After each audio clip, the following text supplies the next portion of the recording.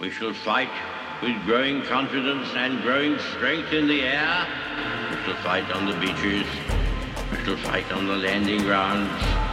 We shall fight in the fields and in the streets. We shall never surrender until, in God's good time, the new world, with all its power and might, steps forth to the rescue and the liberation of people. In times of universal deceit, truth is the only rebellion left. Today's topic is children and innocence, and how our schools, as well as corporations like Disney, are compromising the very heart, mind, and soul of what it means to be a child in the first place. Maybe we all ought to go invest in millstones. I'm Dr. Everett Piper, and this is The Rebellion.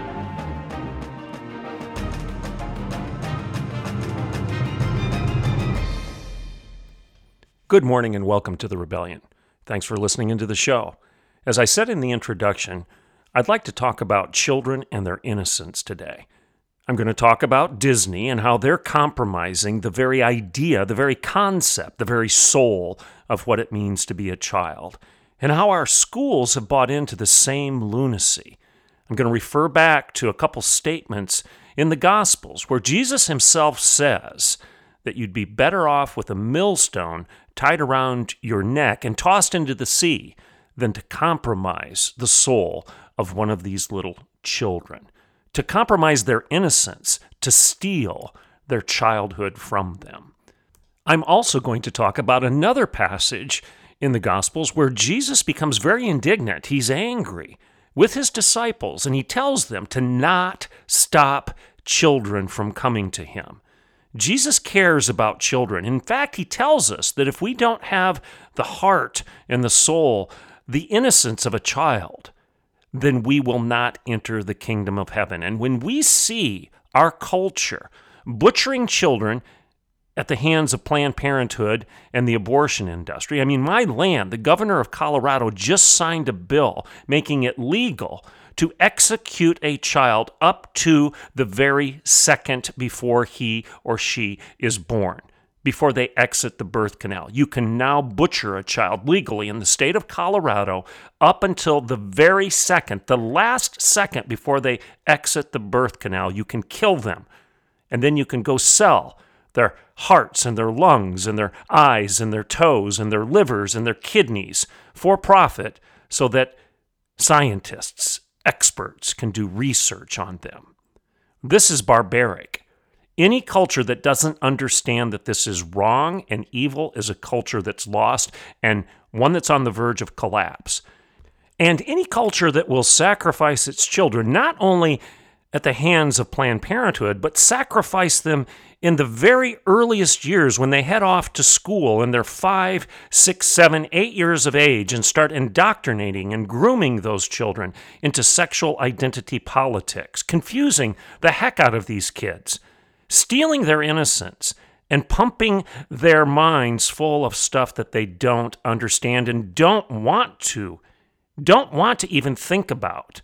These heavy ideas, these burdensome ideas that do little more than confuse a child, ideas that have no place in the mind of these children, ideas that compromise their innocence, ideas that lead them to conclude that their imagination trumps reality, and if they pretend that there's something that contradicts the biological facts, the physiological reality around them, then that pretension can become the very definition of their personhood.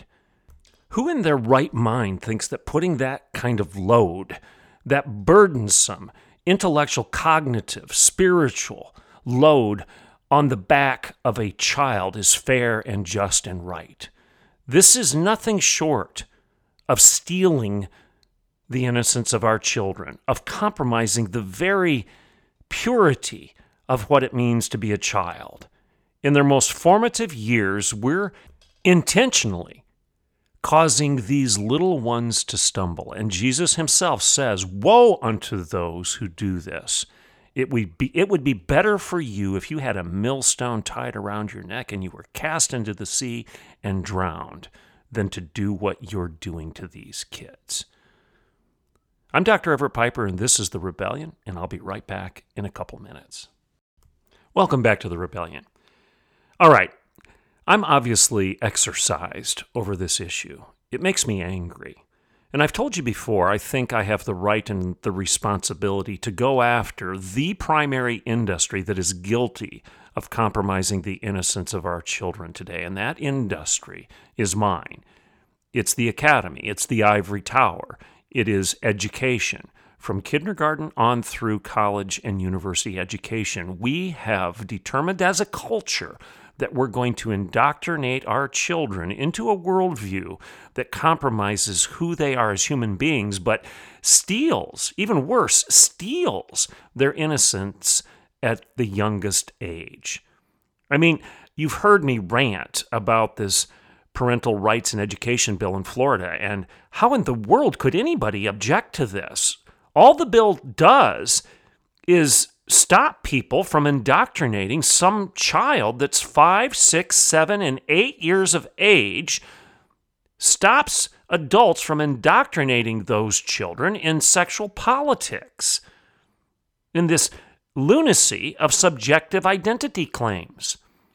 This crazy land of if you believe it, then that's what you are. If you think you're a dragon, you're a dragon. If you think you're a dog, you're a dog. If you think you're a cat, you're a cat.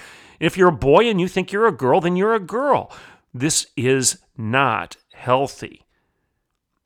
This is a direct violation of what Jesus himself told us. He warned us. He said, first of all, don't stop these children from coming to me. Why? Because children have an innocence about them that leads them to believe. There's a purity in their life where they actually trust, they have faith, they believe. And any father that compromises that trust, that faith, that belief is a terrible father. Any mother that does that is not a good mother. And any teacher who would do that is a terrible human being. Is a terrible human being and has no business in the classroom. That teacher belongs in a jail, not in the school. And I won't stop saying it. Now, does that mean I'm criticizing every teacher and every teacher is bad? No, absolutely not. There are a lot of good teachers out there that are trying to stem the tide, trying to fend this off. But the industry, by and large, is corrupt. And the proof is you have teachers' unions in every state. Here in Oklahoma, that's for sure. Teachers' unions that are condemning anybody like you or me, an educator like me, somebody who made his entire career as an educator. Like I've said in a previous show, I'm a Pharisee of all Pharisees. I've got those degrees hanging on my wall. I have the right and the responsibility to engage in critical thinking and critical debate with others that have chosen the same profession. Why in the world would you just try to silence me if I'm suggesting that maybe the educational model that's being used right now is at least in part responsible for the breakdown of culture because you've been inculcating all these crappy ideas in our progeny for decades, and therefore they're actually starting to bear fruit. Those ideas are bearing fruit in our culture, and people are leaving our schools and behaving in the same manner that you taught them to when you had them under your charge in your classrooms. You can't wash your hands of this if you're a school administrator or if you've been involved in the academy. I can't wash my hands of this unless I speak up and call a spade a spade. Then I can claim that I tried to do my job. I tried to blow the whistle. I tried to say that the emperor is naked. He has no clothes. But if I don't do that, if I'm involved in education and I remain silent, then I think the condemnation of Dietrich Bonhoeffer's quote falls on me. And it falls on you too. If you're a parent or you're a teacher or you're an administrator out there, if you're silent, remember what Bonhoeffer said. Not to speak is to speak, and not to act is to act. Silence in the face of evil. Silence in the face of evil is evil itself. God will not hold us guiltless. Close quote, Dietrich Bonhoeffer. That's why, as an educator, I am obligated to ring this bell, to sound this alarm, to blow this whistle, to wave this flag. Use whatever metaphor and analogy you want to use, but I'm obligated to speak. I'm obligated to say what we're doing to our kids in our schools is wrong. And what we're doing to them in the culture at large is wrong. What Disney is doing to our children is evil. It's blatantly evil. It's putting something very heavy on children that they don't have the capacity to bear. Oh, you can debate with me if you want. I can take it. If you want to debate sexual politics with me, I'm a big boy. I can bear the burden. But don't do that to children. They don't have the strength to carry the load. I'd like to use that as a segue to talk to you about a story that's real, a true story of a woman named Corrie ten Boom. Now, some of you know who Corrie ten Boom was. She died, I believe, in the 1980s. Corrie ten Boom was a young girl during World War II. And her father was a Christian. Her whole family was Christian. They were Dutch. And they decided that they would do what Christ called upon them to do. That Christ himself wanted them to reach out to those people that were suffering, primarily the Jews, and try to save them, try to help them, try to hide them from the Nazi regime. So Corrie ten Boom's father built a secret room in their house. It was called the hiding place. And they hid Jews from the Nazis in that room. Well, the bottom line, if you've heard the story before, they got caught. The Nazis finally caught them. Actually, somebody betrayed them. Turned them over to the Nazis, told them that the ten Booms had this secret room. So the family was shipped off to concentration camps. Corrie ten Boom and her sister actually ended up together in one of the camps. Her sister died, her father died. Corrie ten Boom was ultimately released. And she wrote a book, The Hiding Place. That was her most popular book. Well, another book that she wrote was about her father. It was about Father ten Boom. She titled it Father ten Boom, God's Man. She told this story about her dad and how her dad protected her from the heavy weight of adult conversations, adult debate, and adult ideas. Conversations about sin. So here's what she says in her book. And I want you to think about the innocence of children, the indoctrination of children, what Disney is doing right now, what our schools are doing right now, and the shame that parents and teachers and everybody else in our culture should rightfully have if we're remaining silent in the face of this atrocity, this stealing, this theft of the innocence of the youngest among us. This is what Corrie ten Boom says in her book about her father. So the line stuck in my head, she says, sex. I was pretty sure sex meant that whether you were a boy or a girl. And I also knew that sin made my friend, who was named Tante Johns, very angry. Sidebar here, apparently Corrie ten Boom is telling a story about how there was a friend of the family named Tante Johns who was angry about the conversation of sexual sin. Well, Corrie ten Boom was a young girl. She didn't understand it. She knew that sex meant whether you were a boy or a girl, and she understood that sin was doing stuff that was wrong, but she didn't understand yet at her young age, tying the two things together in terms of sexual sin. Okay, back to Corrie ten Boom's words, as she talks about the angry response from Tante Janes on the issue of sexual sin. So, back again to what she says. She says, so the line stuck in my head, sex, I was pretty sure meant whether you were a boy or a girl, and sin, well, sin made Tante Johns very angry, but what the two together meant I could not imagine. And so, seated next to my father in the train compartment, I suddenly asked, Father, what is sex sin? And he turned and he looked at me, as he always did when answering a question, but to my surprise, he said nothing. At last, he stood up. He lifted his travel case from the rack over our heads and he set it on the floor. "Will you carry it off the train, Corey?" he said. And I stood up and I tugged at it. It was crammed with watches and spare parts that he had purchased that morning. Sidebar here, Mr. Ten Boom was a watchmaker. So they were on a business trip on this train where he had gone and purchased a lot of watches and spare parts, and his suitcase was loaded up with this stuff, and it was heavy. Okay, so back to Corey Ten Boom's story. I'll repeat the last sentence here. I stood up and I tugged at it. It was crammed with watches and spare parts that Father had purchased that morning. "It's too heavy," I said. "Yes," he said. And it would be a pretty poor father who would ask his little girl to carry such a load. It's the same way, Corey, with knowledge. Some knowledge is too heavy for children. And when you're older and stronger, you can bear it. But for now, you must trust me to carry it for you. That's what Corey Ten Boom wrote about her father. The triumphant true story of Corey Ten Boom and Father Ten Boom.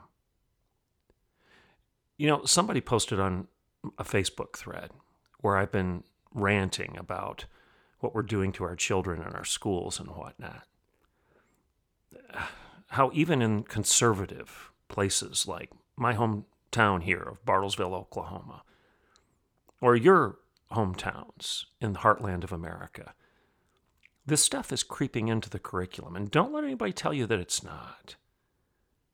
Look at the curriculum for social emotional learning in your local schools, for example, SEL.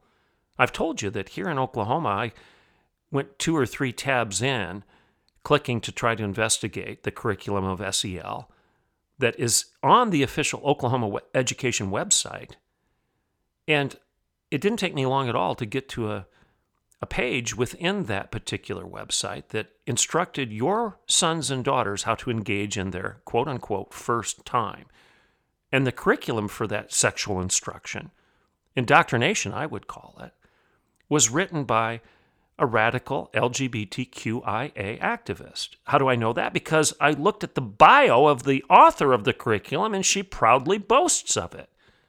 And Oklahoma's Department of Education is featuring that as a tab in social emotional learning. Another thing that you need to recognize is that they say that they're not teaching critical race theory any longer in Oklahoma because House Bill 1775 says that it's illegal to teach any of our students that one race is inferior or superior to another race. So they claim they're not teaching critical race theory, but they've just changed the name. They still talk about intersectionality. They still talk about systemic injustice. They still talk about class conflict. And social emotional learning, by design and by definition, includes field trips and assignments where your students go out and get engaged in social, cultural debates and protests. I challenge any of you to find me one single example of any of those assignments which encourage students to engage in a protest, in a social movement, in advocating for a cause that's conservative. Show me one example where their assignment includes going to, a right to life march, or going to a pro-First Amendment rally, or going to a rally that says we shouldn't have to wear masks. We think that this is a compromise of our constitutional freedom, or that we shouldn't have to get a vaccine. Show me any assignments where teachers have told students to go do that as their assignment, as their field trip, as their activity for social emotional learning. You're not going to find it. You get my point? But back to what Corey Ten Boom says about her father recognizing that there were some ideas that were just too heavy.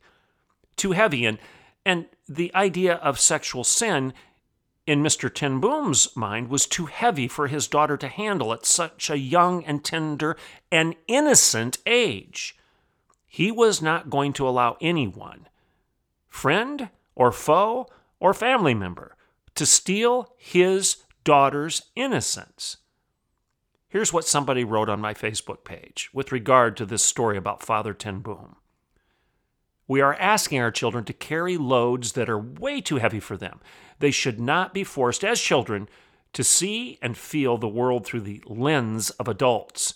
Innocence is worth protecting and worth fighting for. We need to do our part as parents and caregivers to carry certain things for them until they are old enough to bear the load. Amen. Amen. Exactly. That's the point of the debate right now with regard to school board elections, with regard to school curriculum, and with regard to parental rights and your responsibility as a parent to start going to these school boards and demanding that your children and their innocence be protected and not stolen. Some of the things I've posted this week that have gotten the most traction, both for good or for ill, have been posts that essentially make the point that I've been trying to make over the last 15 minutes of this show. One of the posts that I put out there that got several hundred hits was this meme. It says, witnessing some of Florida's teachers quitting their jobs because they can no longer talk about sex to 5-year-olds tells me that the bill was needed a long time ago. Amen to that. I got several hundred hits on that. Why? Because it's common sense. It tells you that if the teachers disagree with that bill, they shouldn't have been teachers in the first place. They need to go to jail. They're predators and they're perverts. They're not pedagogues. They're not professors. They're not doing anything that's beneficial to your kid if they think that that bill is a bad bill. Again, ideas have consequences. And so do school board elections, and so does your involvement in the school system as a parent. You need to start going to the school board meetings en masse. You need to start demanding to see the curriculum. You need to start speaking up if the school is ignoring your moral instruction. There's a story locally. I need to confirm the facts. Apparently, the parent doesn't want to speak out because she's afraid. She's afraid for herself and afraid for her own child, that they'll be targeted by the left. But I was just told today that in our own schools right here in Northeast Oklahoma, a student actually completed an assignment, and in the paper, he mentioned that he believed that homosexual activity is a sin as defined by Scripture. That student was suspended for 4 days for writing that paper. That's not acceptable. I don't care what age the kid is. Okay? Ideas have consequences. And by the way, when are the schools going to apologize for buying the lie of Black Lives Matter and fomenting class conflict and BLM's explicit goal of dismantling the nuclear family and queering Western patriarchy? That's what BLM says in its mission statement, its charter. I mean, when are we going to get an apology? When are they going to say that, we were wrong. We didn't realize it was a neo-Marxist movement. It was anti-God, anti-family, anti-capitalism, anti-America. We didn't realize that. We're sorry. We shouldn't have led you astray. Here's another post that I put out in social media that got over 700 hits. 700 plus. It's a quote by Thomas Sowell, one of the brightest black scholars alive today. Ours may become the first civilization destroyed not by the power of our enemies, but by the ignorance of our teachers and the dangerous nonsense they are teaching our children. In an age of artificial intelligence, they are creating artificial stupidity. Now, I got several hundred hits, but I've got some angry folks. How dare you say that? Here's another post that I put out on social media that received several hundred hits, over 400. It's a tweet from Allie Beth Stuckey. She says this: normal adults don't tell kids to keep secrets from their parents. Normal adults have no inclination to talk to 5 to 9-year-olds who are not their children about sex and gender switching. Perverts and predators do. Amen. Allie Beth Stuckey is spot on. And we need to support people who have the courage to step forward, young moms like Allie Beth Stuckey is, who have the courage to step forward and call a spade a spade. And here's another story that I posted on Facebook, on social media. It comes from Fox News. And its headline is this: 10 families who are swearing off Disney due to its left-leaning politics. Here's a quote from one of the mothers within this story. You can't promote both innocence and sex at the same time. This was a clear signal to families about where they are heading as a company. My job is to protect, guide, and love. Participating in anything Disney forces me to abandon all three. Close quote. Angry mom who is swearing off Disney because her job is to protect the innocence of her children. And she rightly says you can't promote both innocence and sex at the same time. That's true, that's common sense, and we need to support these angry moms who are rising up and saying so. Not to speak is to speak, not to act is to act. Silence in the face of evil is evil itself. God will not hold us guiltless. Jesus tells us that we should not stop the little ones from coming to him. And he also says, woe unto those who lead any of these little ones astray. It would be better for you if you had a millstone tied around your neck and you were thrown into the sea and drowned than to cause any of these children to lose their innocence and their trust and their faith and their hope and their belief in Christ. Shame on us. Shame on any culture. We're sacrificing our children at the altar of Baal. We're butchering them at Planned Parenthood. And then we're handing them over to the high priests of wokeism. And we're pretending it doesn't matter. Oh, it matters deeply. Like I said at the beginning of the show, maybe we all ought to go out and invest in millstones. I think there's going to be a run on the market. I'm Dr. Everett Piper, and this is The Rebellion.